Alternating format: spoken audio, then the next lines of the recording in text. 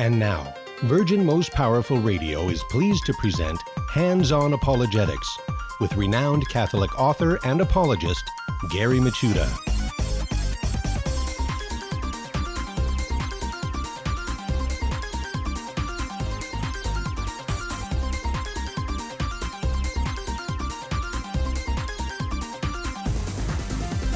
And welcome everybody to Hands-On Apologetics. You have entered into Virgin Most Powerful's Apologetics Dojo. It's great to be with you today. Yes, rocking and rolling through the week. Actually starting to feel a little better. The weather has changed, thanks be to God. And at least, I can breathe. That's good. That's good for broadcasting, right? It's no fun listening to the radio and listening to the host gasping for air. That's just not good, entertaining, or informative radio. But hey, it's Wednesday, and we have a fantastic show in store for you because we're going to have Eric Ibarra come on.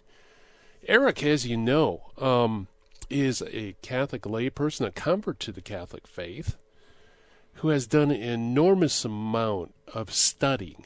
And it just amazes me how he can retain all this information in his brain.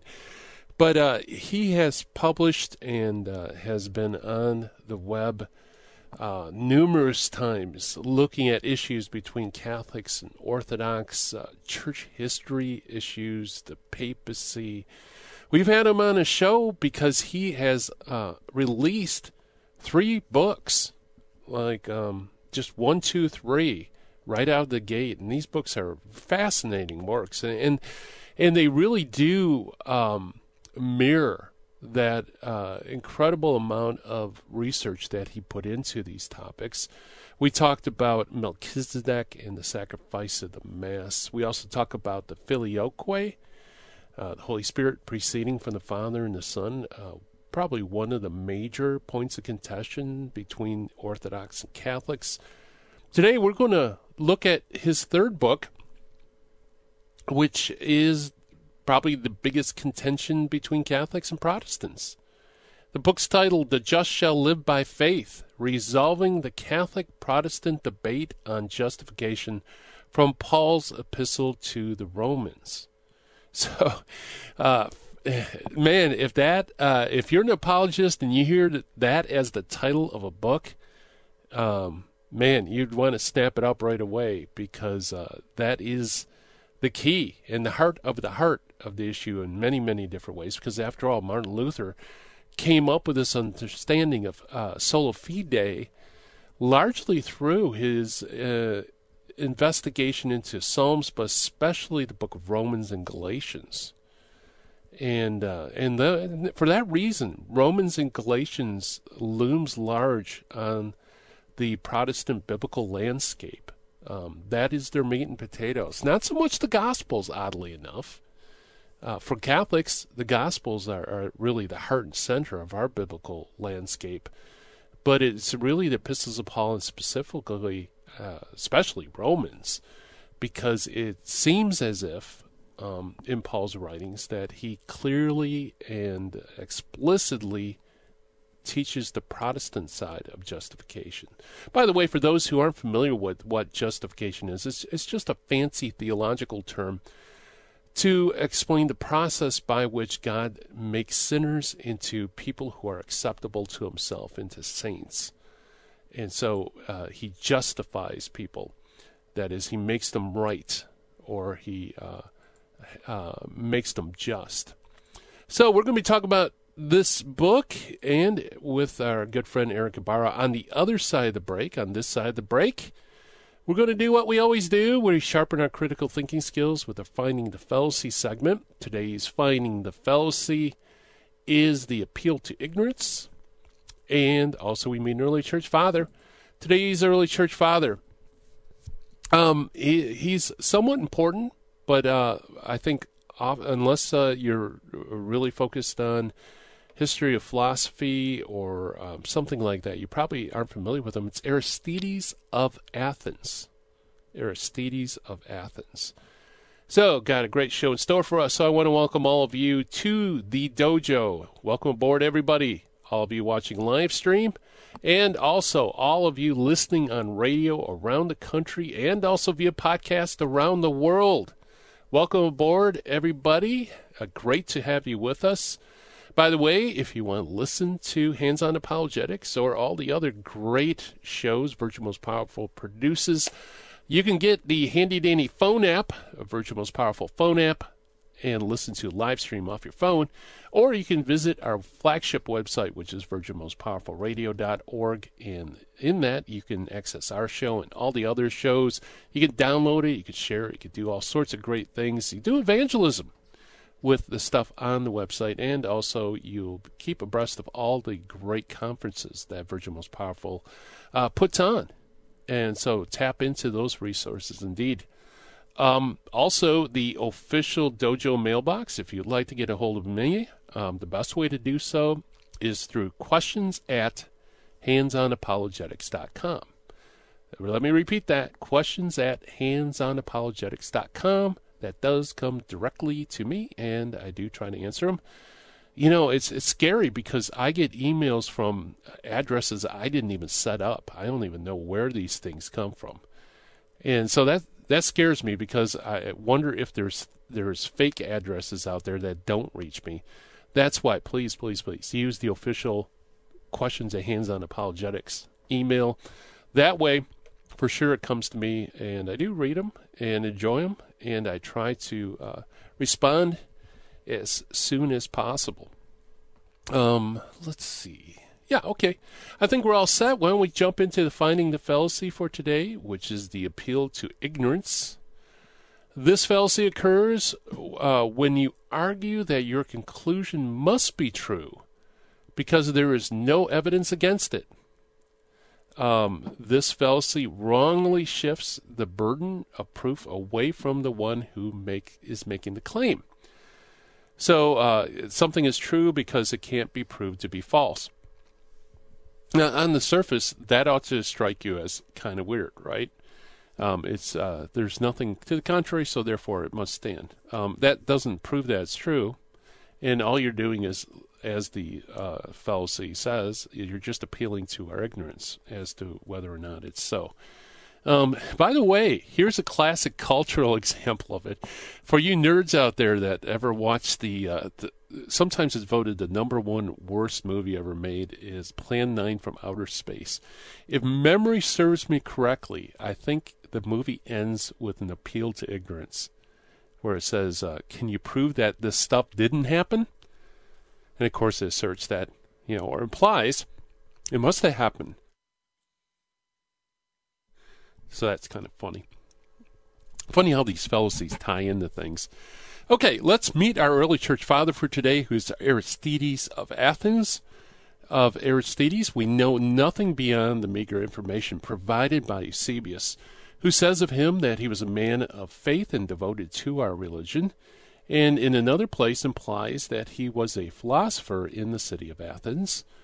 Only by dating the work can we provide a date for his life.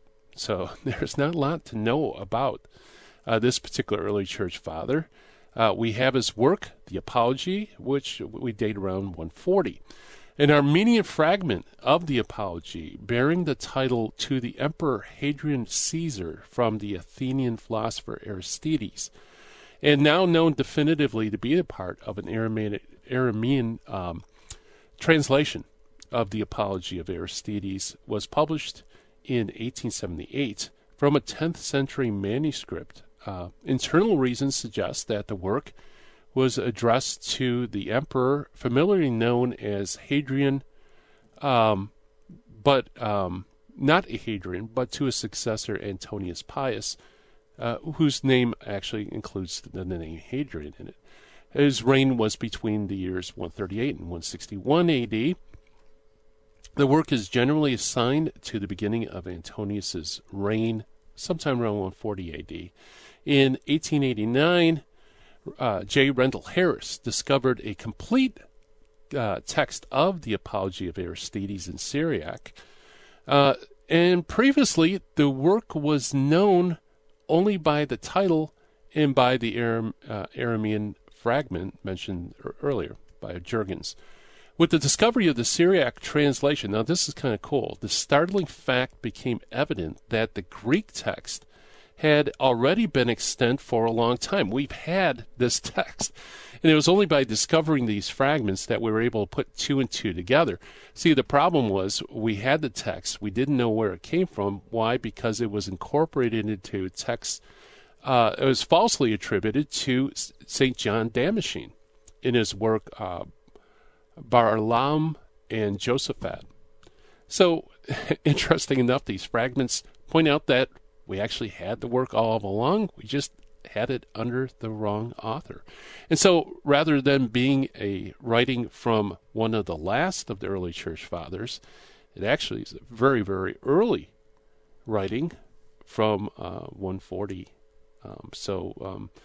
Very, very interesting stuff. Let's see. I think I probably have enough to just quote a little bit so you can get a flavor of what he wrote. Christians trace their origin to the Lord Jesus Christ, who came down from heaven in the Holy Spirit for the salvation of men, is confessed to be the Son of the Most High God. He was born of a holy virgin without seed of man, and took flesh without defilement. He appeared among men so that he might recall them from the error of polytheism. When he had accomplished his wonderful design by his own free will and for the marvelous purpose, he tasted the death of the cross.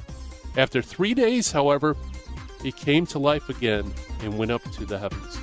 And that is our early church father for today, Aristides of Athens. Coming up next, we're going to be chatting with Eric Ibarra about his brand new work on justification. Stay tuned. Now, back to Hands-On Apologetics with Gary Michuta. If you'd like to join the conversation, call 888-526-2151. Here's Gary. And welcome back, everybody. Hands-On Apologetics. So we're going to talk about the heart of the issue between Catholics and Protestants, and that is justification by faith alone and the Epistle of Romans. And, of course, we're talking about a brand new book put out by our good friend Eric Ibarra.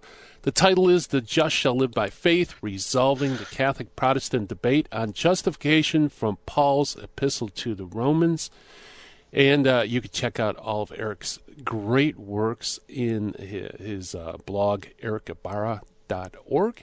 And Eric, welcome back to Hands-On Apologetics.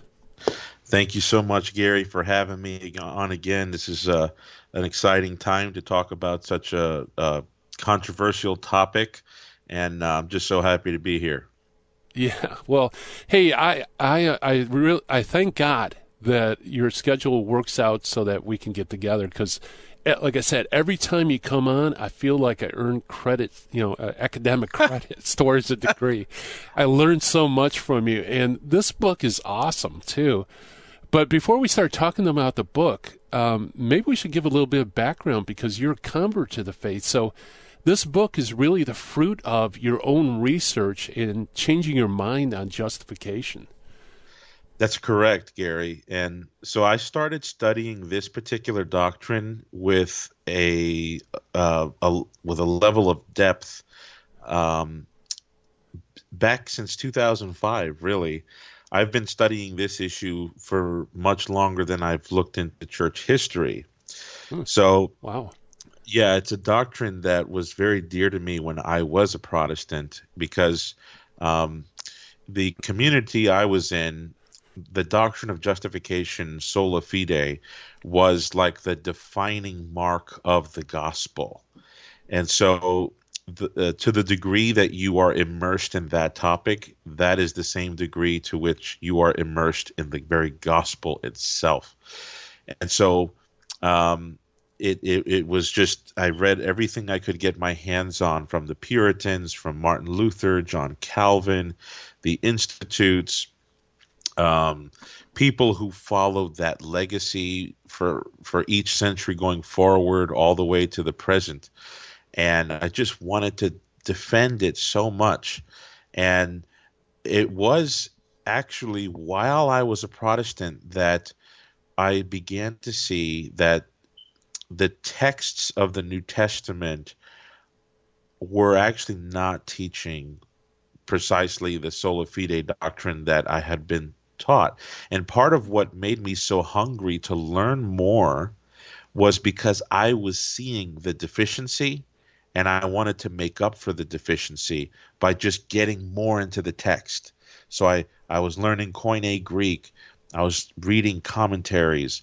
I was emailing and contacting some of the best Greek New Testament scholars all over the globe to try and help me see that the New Testament really does teach sola fide.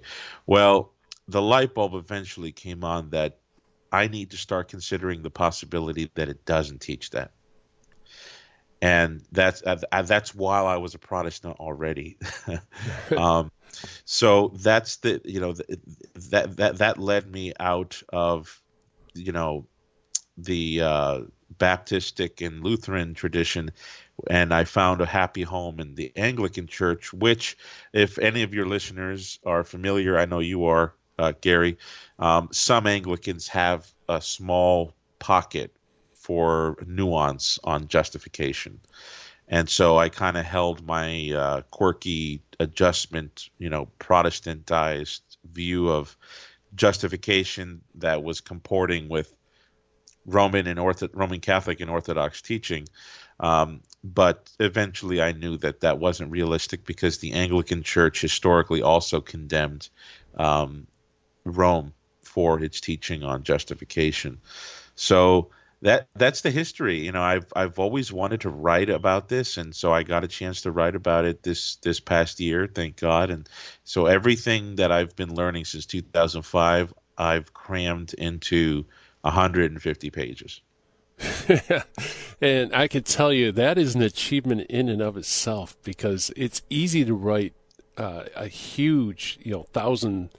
I know this sounds counterintuitive to those listening, but it's easy to write 1,000-page manuscript because you just put everything in. But to try to put it into a smaller, readable, you really need to discern like what to leave out and still make everything clear. And that's really correct. Difficult. Yeah, it's very difficult because at a certain point you have to trust that your readers are going to be able to fill in the gaps. Yeah. And you just know there's going to be readers who aren't going to connect the dots the way you want them to connect the dots. And you just have to be content with that. And but hopefully in this book, I try to make it very clear what precisely I was saying.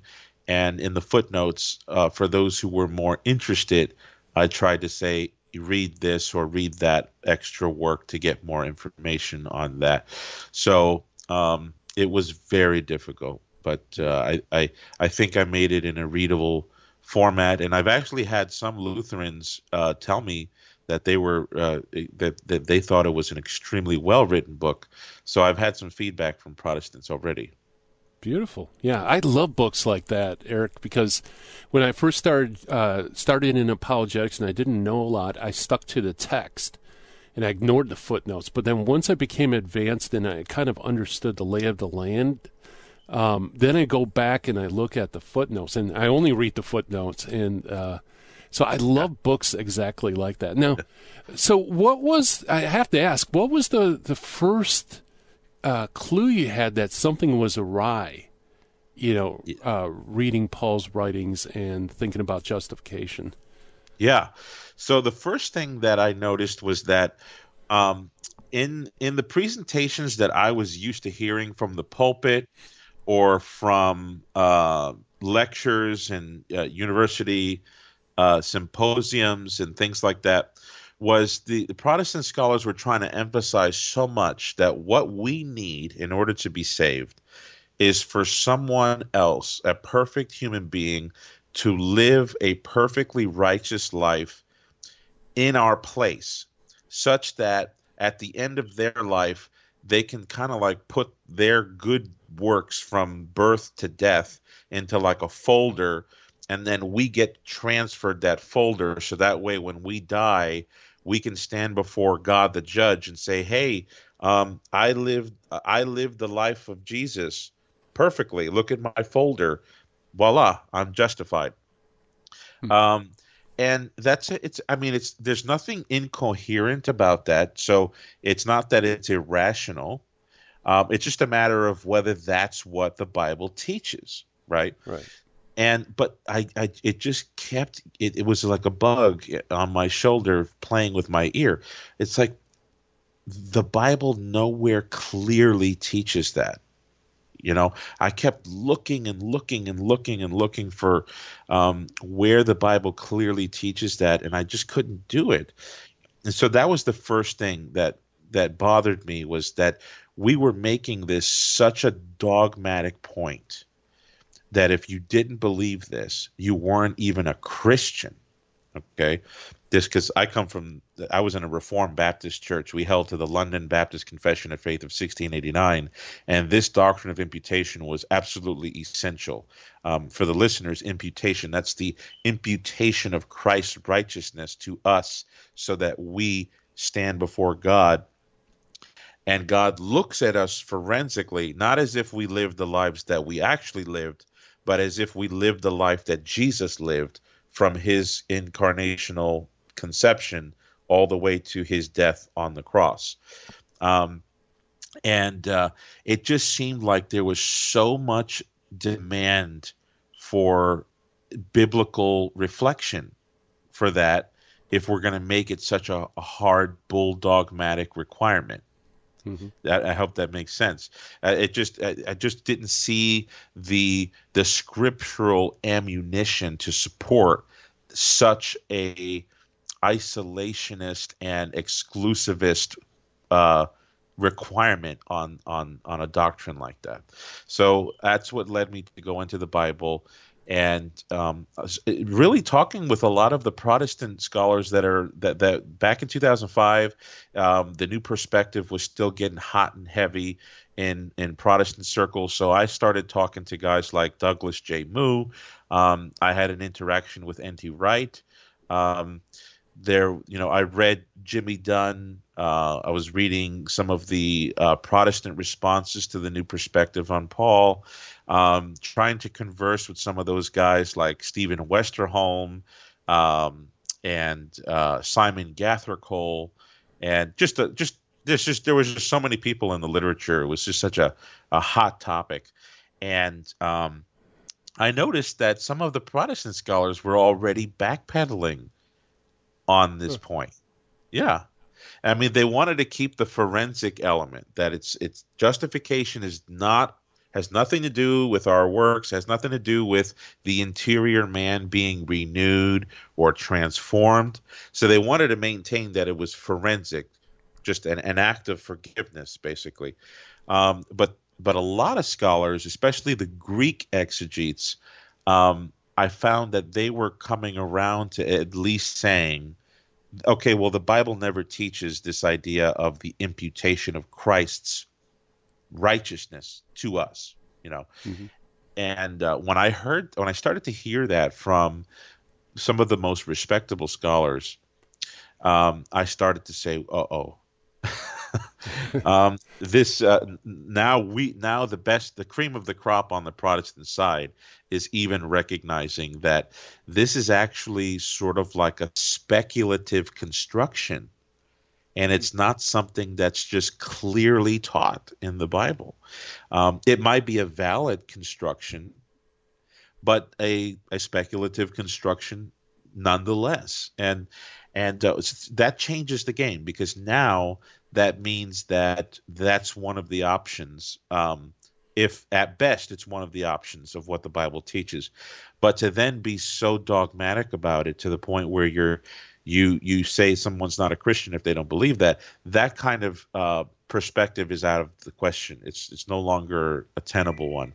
So that's what really, that was the next step in my journey with this. I actually ran into some conflicts with the church I was going to. The church I was going to, they were ready to make moves against me in discipline if I did not hold to the Lutheran perspective on justification. And so part of my penance was to contact a well-known seminary whose name won't be mentioned, and to contact the New Testament head of the department to help me get out of this error. Well, it turns out that New Testament scholar not only defended my doctrine, but he wrote his dissertation defending that imputation is not in the Scripture. Wow. We're chatting with Eric Ibarra, talking about his brand new book, The Just Shall Live by Faith, Resolving the Catholic-Protestant Debate on Justification, from Paul's Epistle to Romans. More to come right after this. Stay tuned. This is Jesse Romero. You're listening to Hands-On Apologetics with Gary Machuda on Virgin Most Powerful Radio. And welcome back, everybody. We're chatting with Eric Ibarra. Eric, I'm smiling just because that last line you did right before the commercial. So I sent you for your discipline to contact the seminary to set you straight on the point, and it turns out that the head of the department Of the was New actually, Testament. New Testament was actually defending what you're being disciplined for. Yes, that was a very strange experience. It was a seminary that we were taking. We were actually doing long-distance accredited courses from that seminary, and it's a well-known seminary in the evangelical world. So I was taking classes, and I was in semester, and I was told to contact the head of the New Testament there, because the assumption was, of course, they're going to hold to exactly what the Reformers taught and what the Protestants taught. But what I was seeing at that point was that, justification is forensic, but doesn't involve this very precise construction of the imputation of Christ's righteousness.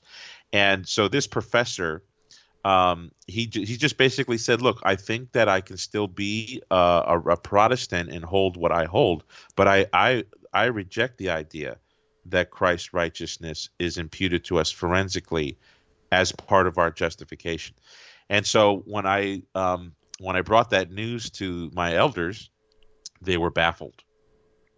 And so they had to force themselves into a situation where, do we now cut off everything that we have committed to this seminary? They were sending people to that seminary who wanted to be scholars, or do we now allow that this issue is not an essential dogma? And so they chose to say, well, there's more wiggle room on the doctrine of justification now. So they had like a church council, I guess you could say. But that was a stepping stone for me. Obviously, I didn't make full circle. I had to do a lot more research to come and see that actually the Bible and the patristic tradition was teaching exactly what the Catholic Church teaches, that justification takes place in baptism, and that it involves more than just a forensic declaration as constitutive of what happens to a person when they are justified. And so that's why I wrote this book. I wrote this book because this is it, The Just Shall Live by Faith. The hardcover is available as well. If you're going to talk about the doctrine of justification with Protestants, you're talking about New Testament territory.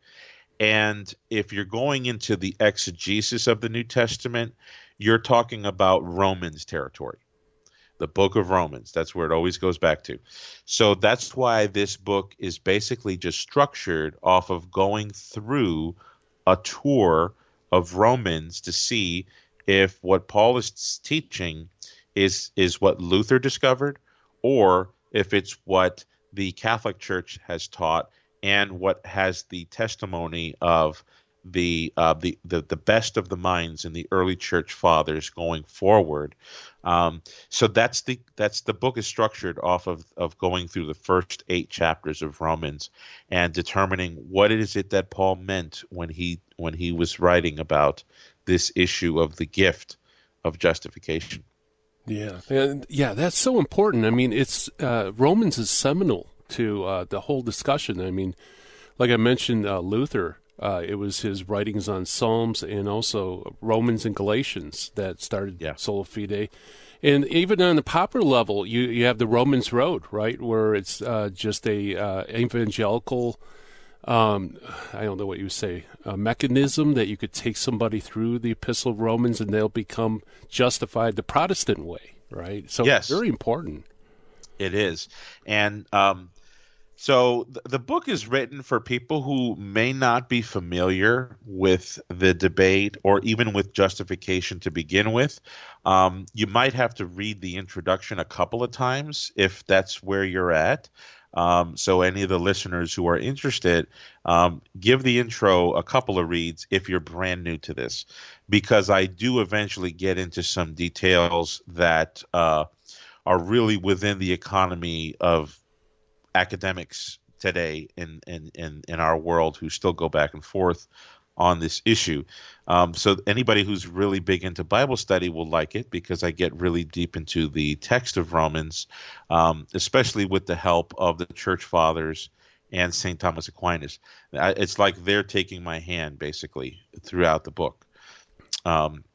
So the principal theme in my book is, what does Paul mean by the phrase, the righteousness of God?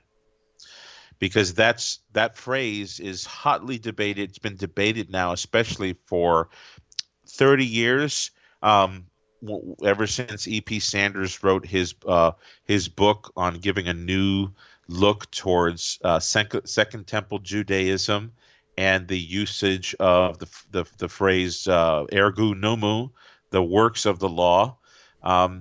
So the dikaiosune tou theou, righteousness of God, has also been a phrase of intense study, lots of debates. So I go in here and I think that defining that phrase is definitely important. So we go to Romans 1:16 through 17, which is like what both Catholics and Protestants believe to be like the thematic opening of the book of Romans, where Paul says that he is not ashamed of the gospel because it's the power of God to salvation. And then he gives a reason for why it's the power of God to salvation. He says, because in the gospel, Romans 1:17, the righteousness of God is made known from faith to faith, as it is written, the just shall live by faith. So that right there is my book is basically unpacking what Paul means by that, from the rest of his epistle in Romans, from the Church Fathers' interpretation of Romans, and then ultimately or penultimately what Aquinas taught about justification, and then ultimately what the Catholic Church teaches about it. And one of the verses that helped me the most in this is understanding what Paul means by the word power.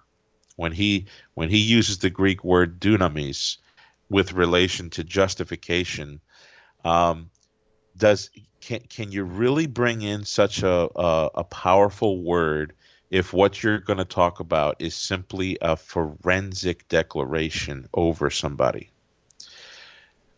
When Paul says dunamis, he means something far more invasive than just an outward pardoning of someone. And the way I know that is because Ephesians 1, verses 18 to 22, says that the power that God works in us, the dunamis that God works in us in order to save our souls, is not just some general power.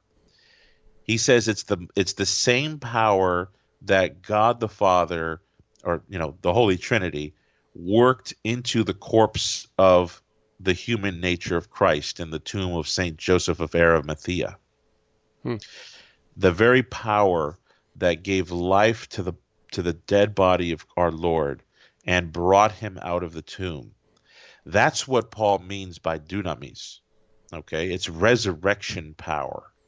So in Romans 1:16, when you're saying that the gift of justification is God's power being released upon us through faith, it can't be just an exterior, external, alien justification that has nothing to do invasively with our souls and with the quality of our being. It has to be something that joins together with Christ in his own transition from death to life. And that's what we read in the book of Romans as going forward, is that salvation is not just what Jesus did for us. It's also what we have happened to us together with Christ. This is where Romans 6 comes in, where Paul talks about dying together with Christ, being buried together with Christ, and coming alive together with Christ. So what we have here are certain transitions that happened in Jesus' own career. These are things that happened to Christ in himself. He died, he was buried, and he was risen from the dead. But those redemptive events become the paradigm for what happens to us when we get saved. So Christ isn't the only one who dies and is buried and then rises. That is actually going to become the profile of every person who's baptized. And this is one of the reasons why Paul says this. You have died. You have been raised together with Christ. And that is the controlling motif of salvation in Pauline theology.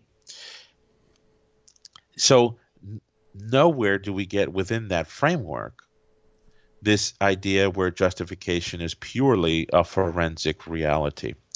And I give further evidence to that by how are we on time? I think we probably have like a minute or so left. Yeah, just under a minute. Yep. Okay, I'll try to keep it very short. But there's two verses in the Old Testament that Paul sees as like the paradigm of his doctrine of justification. That's Habakkuk 2:4, the just shall live by faith, and Genesis 15:6, Abraham believed God and it was counted to him for righteousness. So we'll unpack the meaning of those two verses in the Old Testament, and that will determine what Paul means in the New Testament. Yeah, very good, very good. Yeah, excellent. I mean, as you were speaking, I was thinking, all sorts of verses pop into my mind where Paul associates justification with resurrection. Like, he died for our sins and he was raised for our justification. Yes, yes. I mean, that basically equates the two. Yes. We're chatting with Eric Ibarra, talking about his brand new book, The Just Shall Live by Faith, Resolving the Catholic-Protestant Debate on Justification from Paul's Epistle to Romans. Definitely, you have a lot more to come right after this. Stay tuned. Now, back to Hands-On Apologetics with Gary Machuda. If you'd like to join the conversation, call 888-526-2151. Here's Gary. And welcome back, everybody. We're chatting with Eric Ibarra of ericibarra.org. And the third of his Grand Slam trio of books that he has recently released, The Filioque, Melchizedek, and The Last Supper. And we're talking about justification by faith and justification and the Epistle of Romans. And so before the break, you set us up with the two key Old Testament illustrations Paul uses, Habakkuk and also Abraham. So, yeah, if you want to dive into that, let's look at it. Yeah, this is it. So those two verses are sort of Paul's go-to when he wants to say, hey, the law and the prophets taught what I'm teaching. He went to Habakkuk 2:4 and Genesis 15:6. Now, we don't want to put too much into that. I mean, those verses are not like treatises, right? But what those verses mean will provide clues to what Paul means by the doctrine. So Habakkuk 2:4 says the following: Behold the proud man, his soul is not upright in him, but the just man shall live by faith. So, without going into the Habakkуkian theme and why Habakkuk was written and all that, what this is saying is that there are the proud. Those are the ones who don't believe in God. They have unbelief. Okay. But those who trust in the Lord, those who have faith in God, are the ones who will live. Now, since the contrast is between the proud man and the believing man, okay, that means that believing has to carry some signification to the quality of someone's lifestyle. Because if the contrast is between the proud man and the believing man, then included in that contrast has to be a contrast between the proud man and the humble one. So that means the believing man has to have that virtue of humility. So almost every Jew knew this, because I've been through the commentaries on Habakkuk 2:4, and the pre-New Testament Jews, they all seem to read this text as a statement about the man who is living in fidelity towards God. That's what it means by faith. The just shall live by faith. In the Hebrew, so I'm going past the Septuagint here, I'm going back to the Hebrew. The Hebrew word is emunah. The just shall live by emunah. Well, what does that verse mean? Does it really just mean like an assent of truth, or is there something more involved?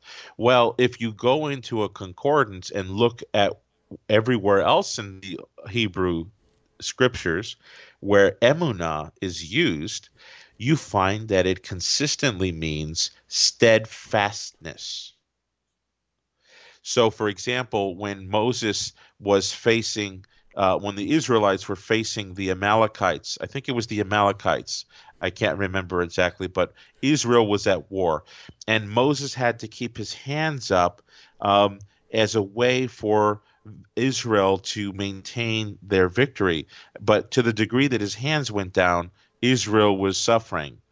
And so what ended up happening was other men came to help Moses keep his arms emunah, meaning steadfast, up. Interesting. Yeah, so Habakkuk, the just man shall live by emunah, it's got to mean more than just a believing in facts, right? It has to carry a qualitative signification, meaning that this person they don't just believe in God like the devils believe. They believe in God in such a way that they love God and they want his plan for their life, and they reject all other temptations. See? So that's what that verse means. Even Protestant Hebrew exegetes are at pains to avoid this. Okay? Yeah.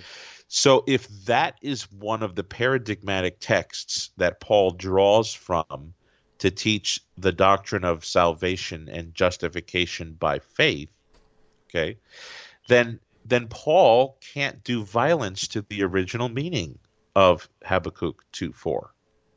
Right. Now, granted, the Septuagint says pistis or pisteos, but they're just translating the Hebrew, which the Hebrew is the original. And Paul is being inspired by the Holy Spirit. He's not going to be contradicting the original text. Okay, right. So that's one clue that justification in Paul means something more than just a bare trust while I'm still kind of out of conformity with God's will. Yeah, it's got to be. Go ahead. Yeah. Oh, yeah. If I could interject real quick, I studied this as well. Okay, and what great. I found is Protestant commentators in Habakkuk say it's faithfulness, it's fidelity. But when you go to the New Testament, suddenly it's just the assent of faith. It's yes. kind of funny. So what you said is absolutely true. It's just they just don't put them together. Exactly, Gary. What they do is they'll say, well, it looks like there's a range of meaning. Habakkuk is emphasizing what faith produces eventually. What Paul's talking about is faith itself. But that kind of that's very manipulative in my opinion. I'd rather go with just the fact that let's just say that Paul means what Habakkuk means. Yeah, right. Let's go with that option. Yeah, Um, exactly. so that's a clue. The other clue is Genesis 15:6, which is that's like the go-to for Protestant debates in the 16th century. Paul in Romans 4, he's excluding works. What it looks like he's excluding all works. Um, the man who does not work but believes is the one whose faith is accounted for righteousness. And then he cites Abraham. Abraham believed God and it was accredited to him for righteousness. Okay.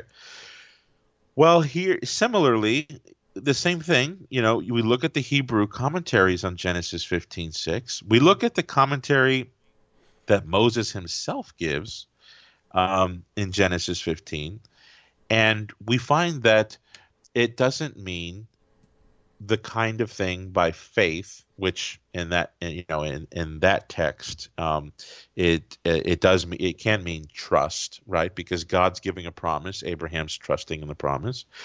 But what we find consistently prior to the Reformation is that Abraham's faith is what is credited as his righteousness.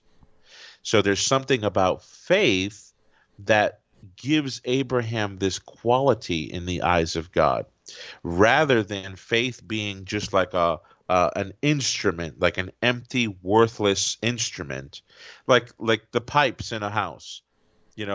They have value, but really their value is just to take one thing and transport something through it. So Protestants have that understanding, justification by faith. Faith is just the pipe that connects me with the righteousness of Christ. But that's not what the text of Genesis 15 says. What it says is Abraham believed God and it was credited to him for righteousness, meaning his faith was calculated as righteousness in the eyes of God. And we know that that's what Paul means because in Romans 4, he gives us the reason why Abraham was accounted as righteousness, that was counted as righteousness. And Romans 4, for the listeners, verses 18 to 22, he says, Abraham, though he was old, and though Abraham's womb was, Sarah's womb was just as good as dead, he gave glory to God and persevered. He did not grow weak in unbelief.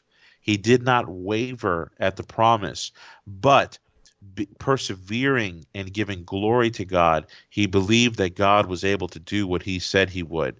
And therefore, Romans 4:22, and therefore it was accredited to him for righteousness. So what we have here is Paul describing these features of Abraham's faith as to how it was unwavering. He did not give in to unbelief. He gave glory to God. He grew strong, and therefore it was credited to him for righteousness. So why would Paul list these features and then and therefore it was accredited to him for righteousness, if he doesn't mean to include in that righteousness the very features that he just described? Right. So this is the two verses in the Old Testament that control the argument of the book. I said, okay, well, what do the church fathers have to say about that? Because a lot of the reformers were appealing to Ambrose, Hilary of Poitiers. They were appealing to Augustine, even John Chrysostom, because a lot of these guys did use the term faith alone. They did. They did. But when you go into the context, you see that what they mean is that faith itself has this qualitative meaning that involves an ethical significance, that the person is actually faithful to God and their life is being faithful to God. And this is why God views them as righteous. And also, we can't forget, in the book of Romans, faith is the way that the blood atonement of Christ is applied to us. So the satisfaction and merits of Christ cover all of our sin. So that's why justification involves both the negative aspect and the positive aspect. The negative aspect is the remission of our sins that was purchased in the blood of Christ, and also the interior renewal of the inward man. Okay? And then it also involves the final judgment, where God will examine our life. And I found that the church fathers gave a very different meaning to those two Old Testament texts. One that comports only with a Catholic or an Eastern Orthodox meaning. Wow. Yeah. That's fantastic. And it's a great sampler of what people will find if you pick up the Just Shall Live by Faith. Eric, I can't believe this, but the hour is gone already. Yeah, I know. Where can people go to get a hold of all of your books, including this? So, yeah, they'll be on Amazon. Just go to Amazon, type in my name, and all three of my books will come up. But thank you for having me on, Gary. We'll do this again. Absolutely. It's always a pleasure, my friend. That's Eric Ibarra. Yeah, check it out, Amazon. Just type in his name. You can see his books, or just go to ericibarra.org. Wow. All right. So the hour is flowing. Coming up next, High Impact Catholic Talk coming at you with the Terry and Jesse Show. Thank you so much for listening. And God willing, we'll be back again tomorrow. Do this thing we call Hands On Apologetics. Bye-bye, everyone. Have a great day.